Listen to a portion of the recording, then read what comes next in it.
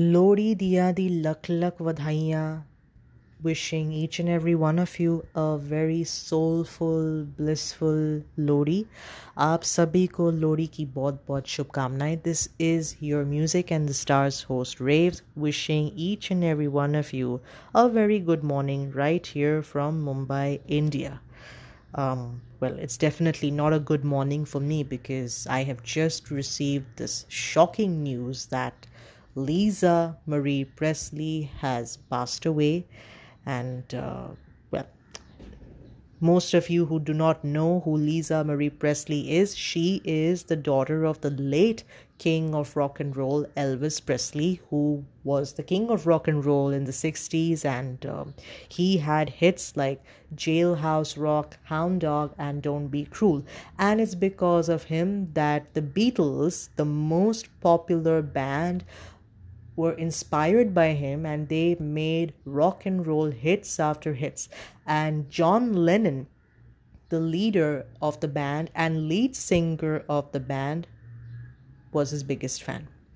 Now, the last time that she was seen was at the Golden Globe Awards on Wednesday with her mother, Priscilla, when her father's picture based on him, Elvis, was being awarded as the best picture of the year, and Austin Butler won the best actor for his portrayal of her father.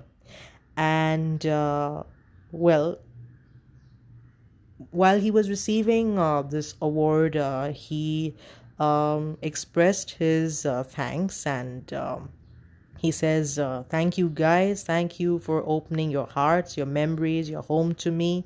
Lisa Marie, Priscilla, I love you forever.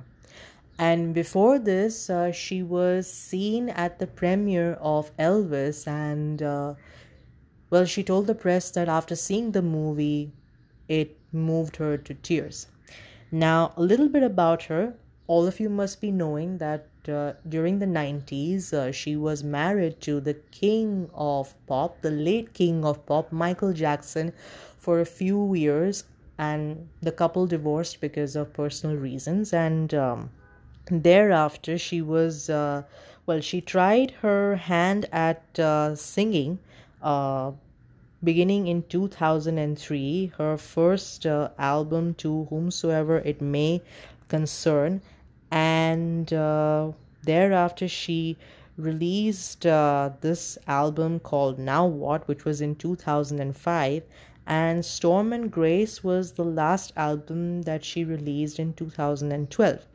And then she tried to pay a tribute to her father's songs by using the tracks that the singer released before his death in 1977. So, well, this is just about it.